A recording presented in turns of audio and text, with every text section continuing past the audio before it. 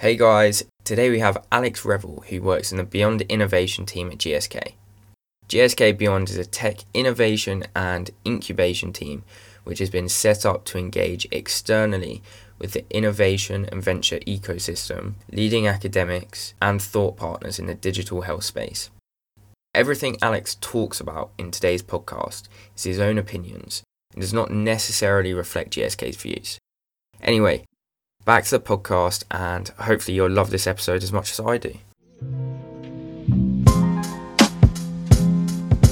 Right, hello everyone and welcome back to the meeting room. Please come join us, take a seat and listen along. We are joined by another fantastic guest, Mr. Alex Revill. Hello there.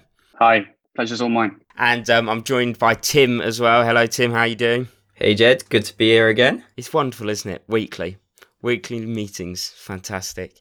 Right, now Alex, would you be able to tell us, it's a very broad question, but who is Alex Revill? Sort of where did you grow up? Did you always want to enter the health industry?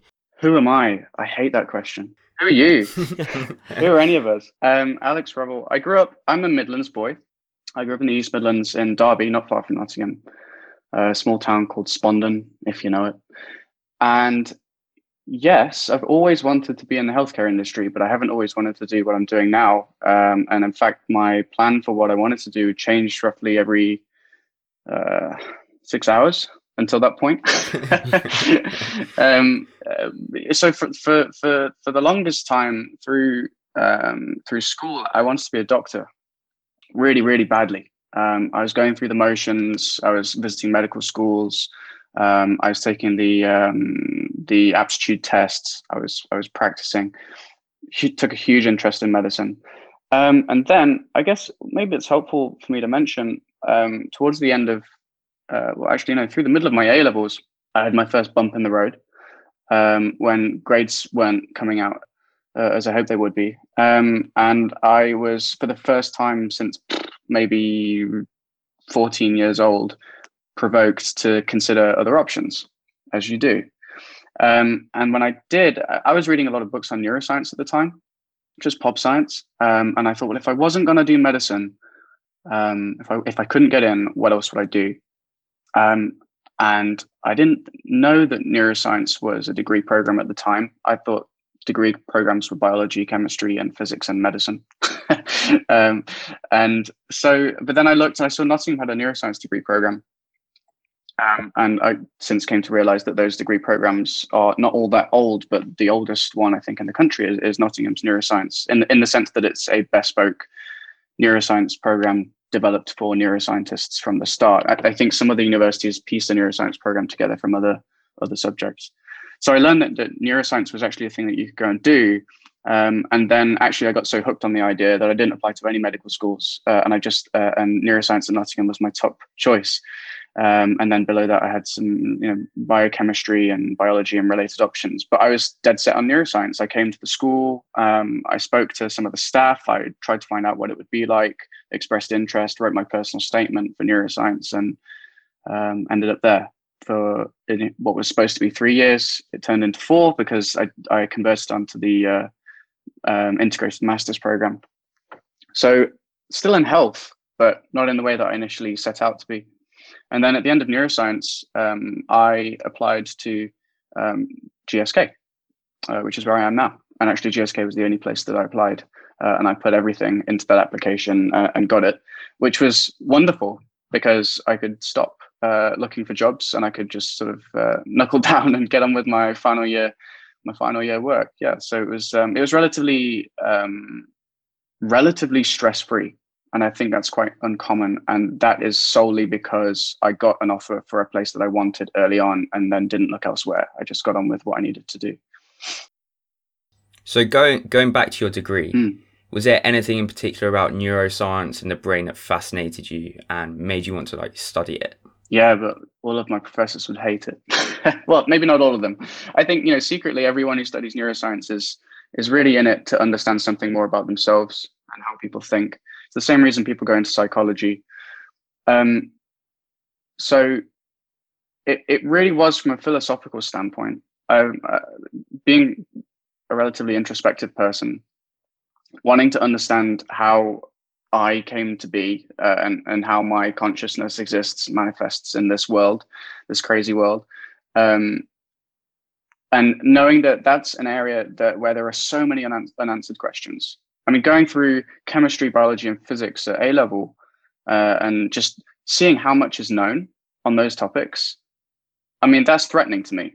I hate I hate that feeling when everybody else knows way more about something than I do. But neuroscience was one of those things where it's really hard. And there's lots of great work being done, but there are so many unanswered questions, especially as you start to get more philosophical and existential on the topic. So that's actually what propelled me into neuroscience, was trying to understand nature of self, consciousness, and what this life is all about. And then actually that then was the anchor for my motivation through the rest of the degree program. So quite happy to go deep on biochemistry, on anatomy, on cell biology, signaling, like all the difficult bits, because you start out with this anchor of really caring about the you've got a good why. You're starting with a good why for going in. Now, you actually exhibited your leadership potential quite early on when you became the president of the Neuroscience Society at Nottingham. How did you find your time as president, and sort of what did you learn that you can apply later down the line? Oh, it was terrifying. I didn't really expect to get the position. I mean, I mixed with a few different groups on the course. Neuroscience was, I think, maybe 60 to 70 people in each year group at the time. And I was making an effort to network and really sort of get to know, people that I might not have spoken to had I been 10 or 12 years old, branching out into the different groups. But I didn't really expect to be in the position of society president, especially because the president that came before me was so bloody charismatic. Like, he was a real people person and everybody loved him. And I didn't see myself that way. So I was quite surprised to land in the position. So, and then what followed was an immense feeling of fear. Oh my God, I'm actually responsible for something now outside of my degree. And I better do something good with the opportunity. So yeah, mostly fear driven. Yeah. Yeah, that's how it felt. So as you're walking through the doors of GSK on your first day, how did you find the transition between independent working for your own university degree, for your education, to having to work for a boss, for a company in a completely different, in a field which I think is quite different to neuroscience? Oh, massively. So the reason I went into tech actually was because in my master's placement at uni, I was working on some computational modeling, but within neuroscience. So that was my first taste of applying technology to science problems. And that's what I wanted more of. But I hadn't really had much experience in doing work for other people. All the way through university, you're doing work for your course administrators, you're doing work for your lecturers. Everyone says it's for you. You forget that after about 24 hours of starting a degree. You're doing work to meet a grade requirement. Everything is measured, where you are, everything's calibrated. And then suddenly you graduate and you're in the world of work and nothing is measured quite as clearly. And the measures that are used are unfamiliar. So that's quite a turbulent process. That's a difficult thing to get your head around, especially when you go straight into a big company like I've done, I imagine. I've not worked for anywhere smaller, but, I did get a taste of it being president of the Neuroscience Society. That was the first chance I had, although I didn't know it at the time, to develop a product for a person. I just didn't really know what the product was, and I wasn't thinking about it in those terms, but I was having those early thoughts about how do I match up this product that I'm making to the needs of my customer, in quotes, being the society members. They want a thing from this thing that I'm making, that I'm organizing. How do I configure it in the best way? And then likewise, how do I incentivize my, in quotes, leadership team, the society council? How do I incentivize those people to work with me to achieve this thing that I want to offer for these people? So these are words that I have now to describe that I didn't really have at the time, but it was my first taste of developing a product, of doing work for someone that is not a lecturer. And I think people downplay. I think people downplay the value of society experience at university. Some people play it up, a lot of people play it down. A lot of people think, well, it's not a job. It's not like work experience because you're not getting paid, but you really are doing quite a difficult task of developing a product for a person. And that is the essence of work, right?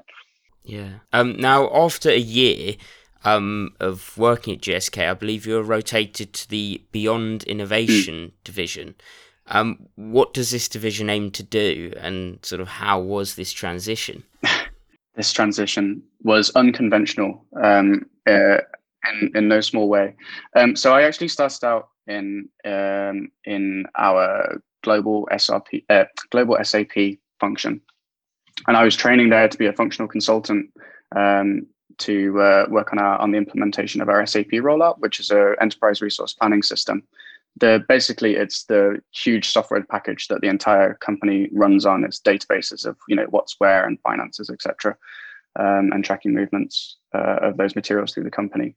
So that's where I started, and then I realized that there was a team starting up called the Beyond team, and it sounded really, really exciting. And I had a background in neuroscience, and they were talking about being interested in computational neuroscience at the time. And so I saw the opportunity, but I'd got no idea how to get there. And I actually, I call it engineered serendipity, ended up in a lift with our chief digital and technology officer at the time. So she was and still is in charge of tech for the whole organization, ended up in a lift with nobody else. And that was my introduction to what I now know as termed an elevator pitch, where I very, very politely, but sort of very succinctly, within the time that it takes to get from the 12th floor down to the ground floor, pitched to be moved laterally, even though I was only a new graduate and had never spoken to her before. Pitched to be moved laterally into this new Beyond team, which I barely knew anything about, and that sort of started the ball rolling. And then I moved within a few weeks. So that's how I got there. And the transition was uncomfortable in that sense, but but thrilling. Thrilling. I learned a lot from that process. Now, I think this is something that's very important to talk about. You talk about this elevator pitch, but even from a young age and being a graduate where a lot of people wouldn't have the confidence to do that, sort of, could you talk about how you even brought it up, how you suggested something to someone that you'd never spoken to before? Because it's an important skill that I think people need to be able to, in the workplace, whatever position they're in, sort of take that step forward and be confident in their abilities. Firstly, you've got to be naive enough to try. You've really, really got to have a poor understanding of the consequences of what you're about to do. You do have to be kind of silly enough to entertain the idea that something good could come of that. And that's nothing to sniff at. This comes back to aligning incentives as well. If you understand your own incentive for pitching something in an elevator, figuratively, and you understand why you're pitching it, and you understand who you're pitching it to and what's in it for them, before you get into the elevator, the confidence is secondary. Because maybe this is just for me, but I think I would suspect for most people, it's a lot easier to be confident, even if you don't consider yourself a confident person, once you've got the ideas worked out in your head beforehand, because you know your material in a way, even though my material was 15, 20 seconds of waffling about, a team that I wanted to move to someone who had never met me before. But I knew what I wanted to say, and I knew who I was saying it to, and the confidence comes later. It's not confidence first, I guess is the message. You don't get confident and then do it. Yeah. You get confident by doing it. So also then, do you think, how would you say that you've grown as an individual and a leader sort of since your days as the neuroscience president? Oh, I've grown. Well, I still see myself as a child most of the time, all the day. I think we all do. I'm like GSK is a huge place. I'm a small fish in a big pond. So it's all relative. You're asking me now how I feel as somebody who's developed and grown, and I'm sat here thinking, oh my God, have I? When? But it's important to reflect, and I've learned a lot about the role of authenticity and my perspective on authenticity in my work and how I express myself. And I bring that up because when I first started, I was adamant that authenticity was everything. If it's not coming from somewhere deep, if it's not uniquely you, then it's not worth saying and it's not worth doing. And you're a fake and you're a fraud. And that was so wrong. I mean, it's important to be genuine, right? I was getting this mixed up. It's very important to be genuine. And this is really important in when you try to become a leader. I think being genuine is really critical. Authenticity is kind of a subjective term. It's really secondary. It's actually, authenticity, nobody is authentic any of the time. Everything, we learn this in neuroscience, that everything we are is a construct of the exposures that we've had through life. And, nothing we ever say is actually truly coming from any deep magical place that is, unique to us. And so learning to let go of that concept of, divine authenticity early enough, I think has actually helped me tell better stories. It's helped me learn to embrace other people's work and and leverage expertise of people around me, because you become a conduit to help other people succeed. You are like the vehicle. You become somebody who other people can use to get to further their own aims, and that's the essence of collaboration. So actually relinquishing this precious notion of authenticity and is I think quite helpful. That was a good growth opportunity. Do you reckon these leadership competencies and like qualities come from a genetic space, or do you think you learn them over time? Because I think coming from a neuroscience background, it'd be quite interesting to get your opinion on it. I appreciate the question. I mean, there's evidence, right, that for genetic predispositions to, say, aggressiveness or agreeableness or timidness, you can find a study to show anything is expressed genetically. I don't think it's useful to think that way, nor do I think it's particularly true. By the time human beings, we live a long time, and by the time you've been on the earth 25 years, a lot can change, right? Regardless of what genes you're born with. I think it's learned. I do think it's learned, and what you're learning, as I said, is there are a lot of misconceptions about what leadership is in some business literature, and just I guess myths and legends as you go through university about what it means to lead, and really to lead. For me, I lead all the time, every day, even if I'm working with peers, even with seniors. I'm leading my seniors in that I'm having an idea, having an opinion on what we should do. Having an opinion is the first step. Just not being inert in the workplace, understanding what work is going on around you, what your role is, and then having an opinion on it is the first half of leadership. And then the second half is externalizing it, getting it out so other people know your opinion, and either they agree with your opinion and you both go down that path and you've led somebody, or they disagree with you and you enter into a debate and then you learn something and you're still leading, right? That's what leadership is. That's, it's being the person who stimulates debate and who aligns people around what we can agree on and moves us forward in that direction. So leadership is not the preserve of people in senior leadership positions, right? That's something to get that I think is important to get your head around quite quickly, that you can lead from day one by having an opinion and just showing up and doing the work. Now, throughout your career so far, how do you think that you've been able to manage that work-life balance, or are there points where you may have struggled with that? I struggled to begin with, and then I had some learnings that helped me struggle with it less. I struggled to begin with because I had preconceptions about what the world of work was supposed to look like, what a 9-to-5 day was supposed to look like, i.e. it's probably not supposed to be 9 until 5. It's probably something more like 8 until 7:30, 8. And you see people around you. Not everybody has this work-life balance worked out, and you see people around you who will work through midnight. into the early hours, and they'll come back to work and they'll talk about it. And you're like, well, should I be doing that?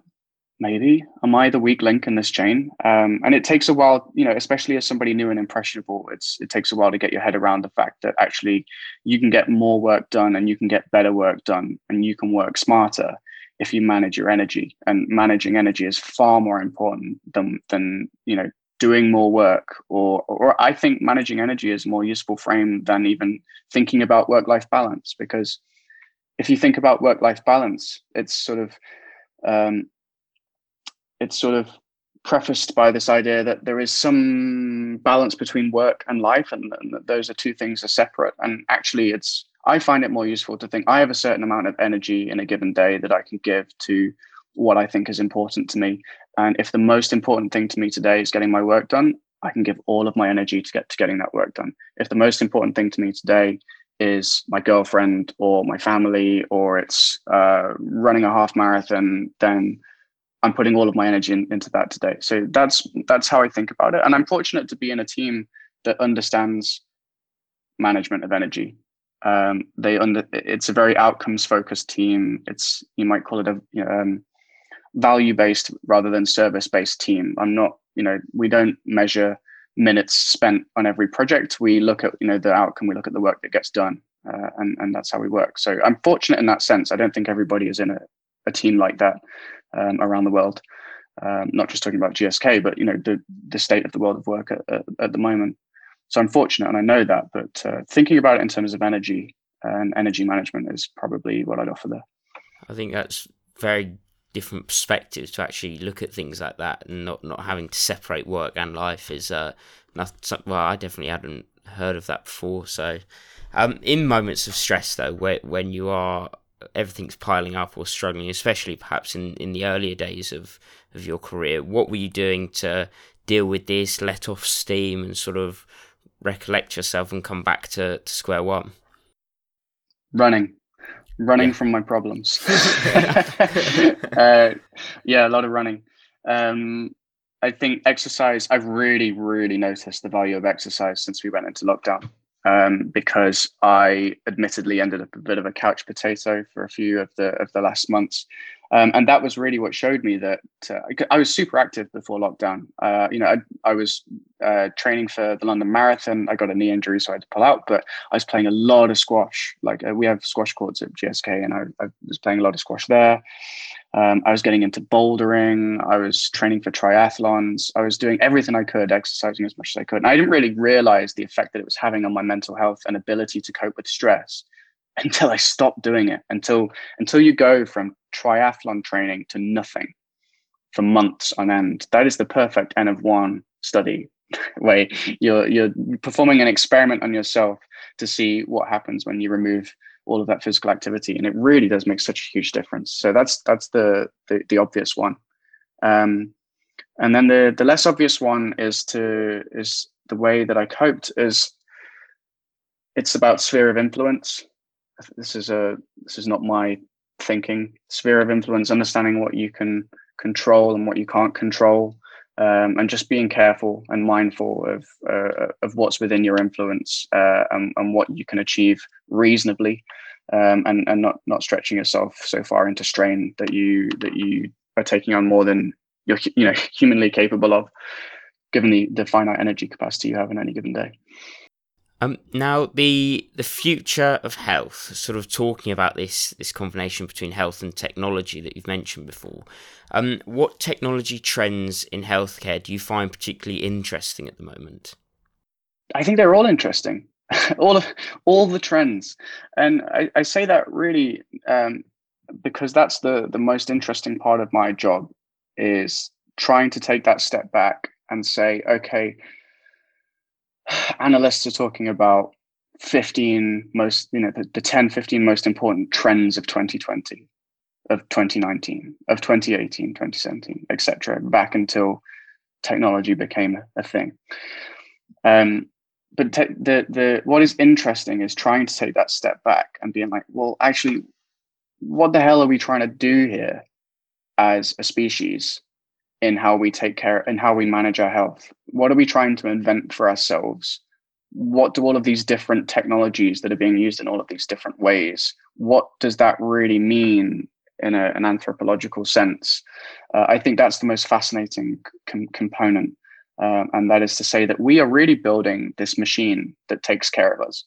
We are building, the simplest analogy is the doctor of tomorrow is some, robot. I don't believe that's the case. I think the human component of healthcare is going to be enormous. But at a systems level, we're building this huge network of individual capabilities and individual systems and subsystems that will actually automate the automate our healthcare. It will help us. In the GSK slogan is "Do more, feel better, live longer." We're building technology that does that for us and with us in all these different ways. So that's the biggest macro trend that there is in health, and that started when we started making medicine. But that's what's fascinating to me. Yeah. So just to make clear, these are my opinions personally, just from my vantage point within the healthcare industry. I'm not expressing the viewpoints or opinions of GSK or even anybody else inside of GSK. This is just what I'm seeing from where I sit. And the work that I get the privilege of thinking about on these topics. So, yeah. So you mentioned automation then, and personally, I find the effect that AI can have on healthcare particularly fascinating. So I think it was Google which developed the DeepMind artificial intelligence, which has been outperforming human radiologists on average. And it led me to wonder, how else is artificial intelligence affecting the healthcare industry, and how will it continue to improve the efficiency of health in general for us? How it's affecting the industry is an interesting question, and it's a better question than what can we do with AI, which is the most popular question. It's where everybody starts. What can we do with AI today that we couldn't do yesterday? But actually, how it's affecting the industry, how it's making people think about their roles and how they add value in their roles is perhaps more interesting. When it comes to the practice of healthcare, if I told you that I had a machine that could make your decisions more accurately than you can, even by a couple of percentage points, from a patient's perspective, that's enough to say, well, I want the machine to make the decision. I don't know if that's the direction we're heading in because of the human component being so integral and critical to the practice of medicine. It's such a special part of life where we do quite a miraculous thing under very difficult circumstances for people that are really in a time of need, and just making more accurate decisions is not the be all and end all. I think being able to make better decisions in healthcare, if we're using AI, is a fantastic thing. It just shouldn't be pursued in isolation. So I think the most interesting aspect, to go back to that, is how it's making people reconsider the value that they are bringing in their healthcare role. When at GSK is a biopharmaceutical company, what is the value add of GSK if decision making at GSK becomes more data driven and more automated? What is the human component of our position in society and in the healthcare ecosystem? I think that's an interesting question. For a patient, it's, I'm getting all of these automated recommendations about what I should do with my health. Babylon Health is telling me to do this, and my Fitbit is telling me to do that, and Apple Health is telling me to do this. What's actually important to me? How do I want to live my life? Do I want to be the healthiest I can be? And for a physician, for a doctor, it's if the decision to triage a patient is automated tomorrow, where do I fit in? What am I offering to a patient today that I can still offer to a patient tomorrow? In fact, what am I offering today that I can offer more of tomorrow because some of the decision-making weight is taken out of the day job, and as well, especially in that role, because more of the administrative tasks are taken out of the day as well. When that space is freed up in the day, what can I do with it to help my patients get better and live healthier lives? I think this is a fascinating question. You've spoken about sort of Apple and other things beginning to sort of automation and things being sent to you automatically and being scanned and read automatically for you. Apple's recently released, Apple Watch can now track your blood oxygen levels, VO2 max, sleep tracking, and it even has a hand washing feature. Again, this combination between tech and health, what opportunities do these technology companies like Apple provide? It's fascinatingly unclear at the moment. And I say that because what we saw is it started with heart rate sensors. And, I think Fitbit really pushed this forward because, Fitbit is the household name for wearables. But then, most wearables, the Apple Watch and the Samsung watches, the Garmin's of the world, all started putting heart rate sensors in their devices. And initially, everybody was like, well, they're kind of inaccurate. They don't really work very well. I mean, even for the casual user, just tracking their heart rate through a run, they're kind of finicky. And I was watching this thinking, well, why are we bothering? What value is this really adding? These half-baked heart rate sensors that only work when you're sat still, and if you sweat too much, they lose fidelity. And then what we've seen over time, actually, and this is what the part of my role is learning to understand these trends and how these technologies mature and the drivers behind that. What we saw is that the heart rate sensors became phenomenally more competent. They might have started from a weak position, but they just gradually became just competent enough to actually now start doing some real world data collection in actual clinical studies. With the likes of Johnson & Johnson and some other academic partners that Apple are striking up these studies with. So all of that to say, it's never immediately clear what these things are for until the technology gets better and people start figuring out how to put two and two together and combine your SpO2 with your heart rate, with your blood pressure, with continuous glucose monitor. And these are really like this is the toolbox for the innovators of the next decade, now that these sensors are getting good enough to start figuring out what new value propositions we can offer. I think that's really interesting, but it is hard work to try and piece those things together from today and say, what are we going to make tomorrow with these new Lego bricks that we've been given in the toy set? Do you think seeing the technological companies moving into healthcare could create privacy concerns for the average consumer? I think it already is. I mean, I know it already is. We read about this all the time. It is already, not everybody may be aware of it.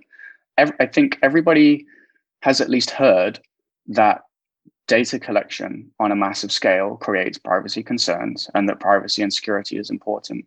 And then some people, particularly those in the field, those in healthcare, those in tech and healthcare tech, are asking the questions, well, are we doing more harm than good here by collecting all of this data?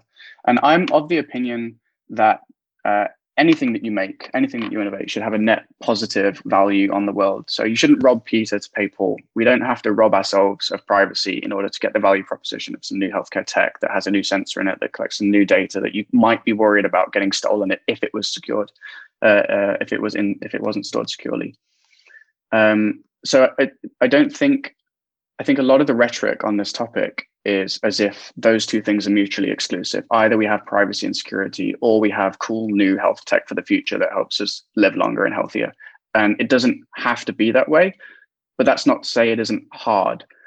I do think it is a very hard problem to make sure we build these systems in a way that is secure and our privacy is protected.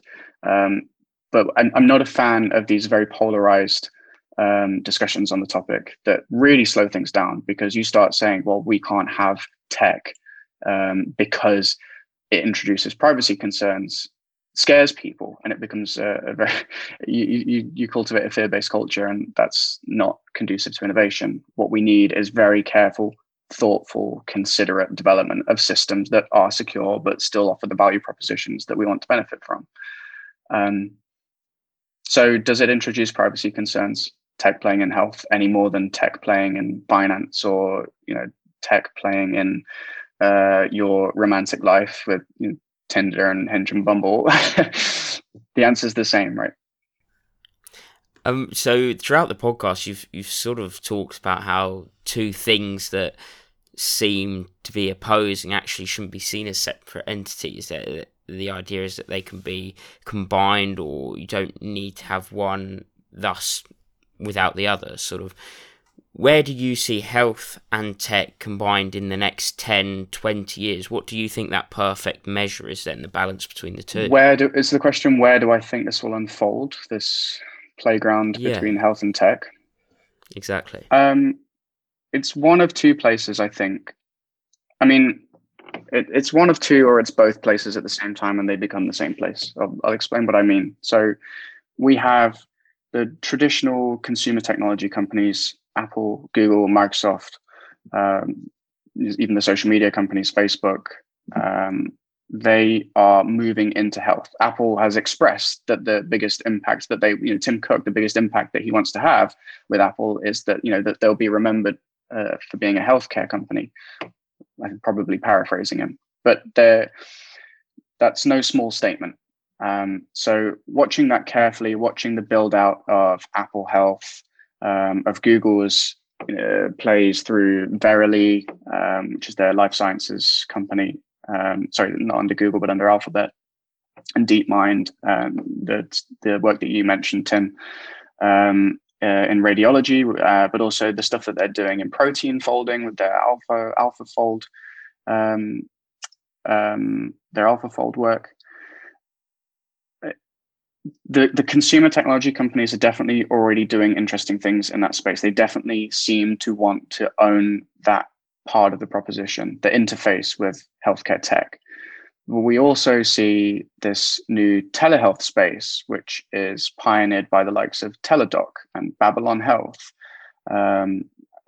They're providing these sort of chatbot style interfaces that's like better than Googling your symptoms. It's a real like vetted source of information, and you can connect with a real HCP, and you can even go as far as getting, in the future, getting prescriptions depending on which market you're in, and then the dispensation of those prescriptions and getting everything delivered to your house. Like everything seems to be centering around these telehealth interfaces, which are pioneered by these companies.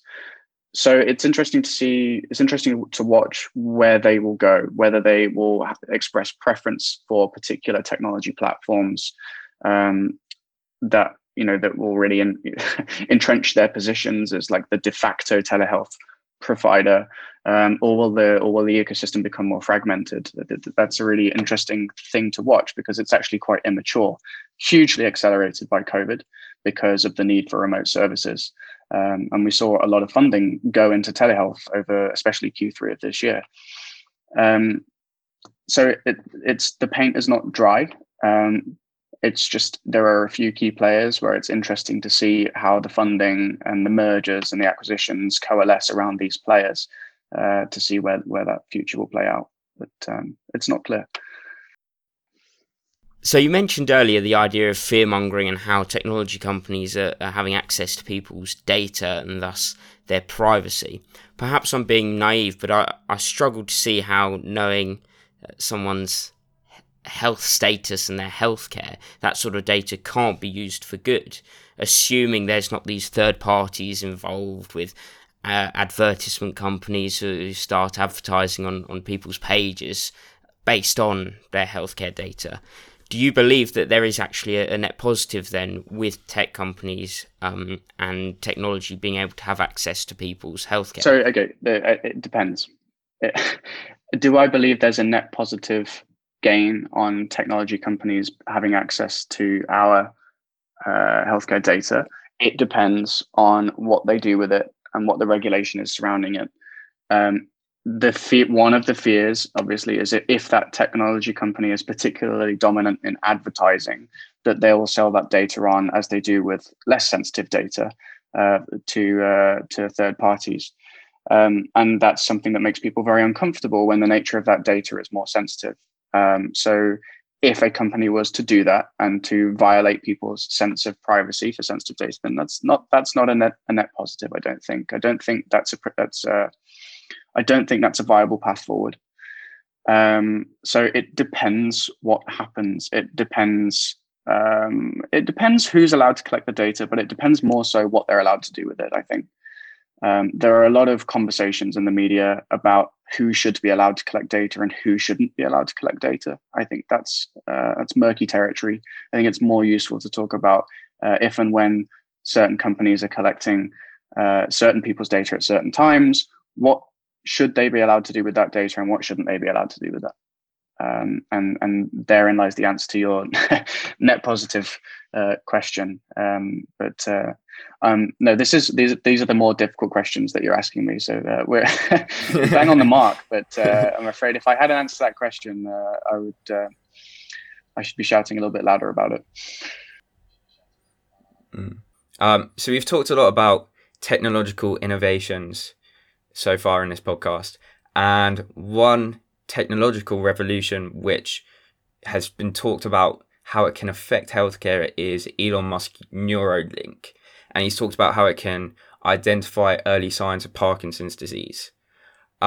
Is there a ceiling for technology in the healthcare industry where it cannot replace the human aspect?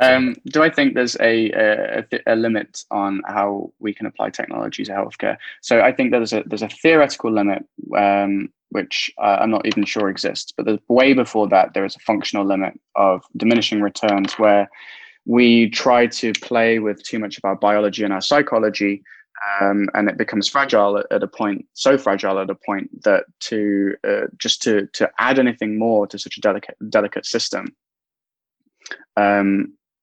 we face diminishing returns. It becomes too expensive, too complicated to actually. I mean, if you anything short of simulating your entire body inside a computer and uploading yourself to the Matrix,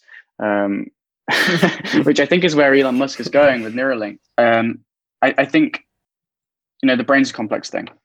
The brain is fantastically complex, and there are so many different networks all keeping each other in very careful balance. And when one of those networks goes even slightly out of whack, manifests in, sometimes the most debilitating neurological symptoms.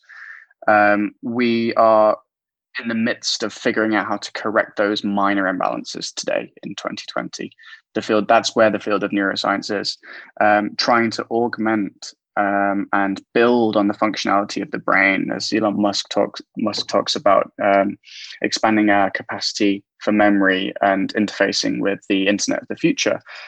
I think he's probably right, but we've got to think about the time frame on which he's right and where neuroscience is today. And that's the bulk of the criticism that Elon gets, is that people say he doesn't understand the timeline, he doesn't understand where we are today, and what can be reasonably achieved. That doesn't mean that there isn't something in it to have somebody who asks the question, can we do X? Can we do Y? That is so valuable. Do I think Elon Musk should be asking the question? Yes, absolutely. Do I think he should face fierce resistance? Yes, absolutely. It's all a good thing. Everything is kept in balance, and that's how progress happens, carefully, and that's very important. But I think if you try to achieve too much too soon, things go wrong. So you have to be careful and approach it piece by piece, especially in healthcare. Yeah. So just to make clear, I mean, these are my opinions personally, just from my vantage point within the healthcare industry. I'm not expressing the viewpoints or opinions of GSK or even anybody else inside of GSK. This is just what I'm seeing from where I sit, and the work that I get the privilege of thinking about on these topics. So, yeah. Before Tim takes us home with that final question, I do have one last thing, because it seems a lot of this we've been talking about is how digital technology, things like your Apple Watches, your Fitbits, are able to monitor our physical health. What I'm intrigued in is how digital technology, at what stage is it at to start altering or helping our mental health as individuals, as humans, because that's something that's very prevalent these days as well. It's a fantastic question. And I think the question was at what stage? And I'd say we're already there. I talked earlier about how important exercise is to my mental health and ability to cope with stress. If you have an app that is telling you to go out for a run occasionally or just stay fit, that is a that is a mental health value proposition there. So we're already there. The question is, where are we going next? I think, and how much of a role can technology play in supporting our mental health? It's an incredibly complex topic. Again, like like all of these things, it's mental health is a very complex and delicate system held in balance by a few different forces. Designing technologies that can improve the performance of that system in your body is complex. So, for the final question, it's almost a tradition at this point. We ask our guests, from your experience, are there any specific traits or behaviors that help to distinguish a successful individual? And I think it would also be interesting to maybe get a neuroscience perspective on it as well. I don't know if I can give you a neuroscience perspective on it, but I can give you my own philosophical standpoint. And firstly, I love that implicit in that question is that I've been successful. So thank you for the compliment. My perspective on I have a strong opinion on this. My perspective is that you can only be successful if you have a strong definition of success for yourself. If the definition of success for Tim is to become a senior manager in innovation strategy at a pharmaceutical company, and he ends up going and being CEO of Goldman Sachs, you failed, mate. You failed miserably because you were supposed to be me. So you've got to know, you've got to know what success is for you. And there's no such thing as wasted time being introspective there. And trying to figure out what makes you tick and what makes you happy, minute to minute, hour to hour, and week to week. Because if you define success, a lot of people, I think, define the wrong metrics for success, and then they wonder why they don't feel happy, and it's because the two aren't aligned. I consider myself to be quite a happy person. I feel very fortunate and lucky to be in the role that I'm in. Other people wouldn't be. Other people would hate my job, and I would hate other people's jobs. But I found fit because I thought carefully about what my definition of success looked like, and what I want to do. What do I want to offer to the world, and where can I find harmony in that? Well, I think that's a fantastic final answer. Thank you very much, Alex, for joining us in the meeting room. Guys, listening at home, it's been fantastic speaking to you all, and we'll speak to you all next week. See you soon.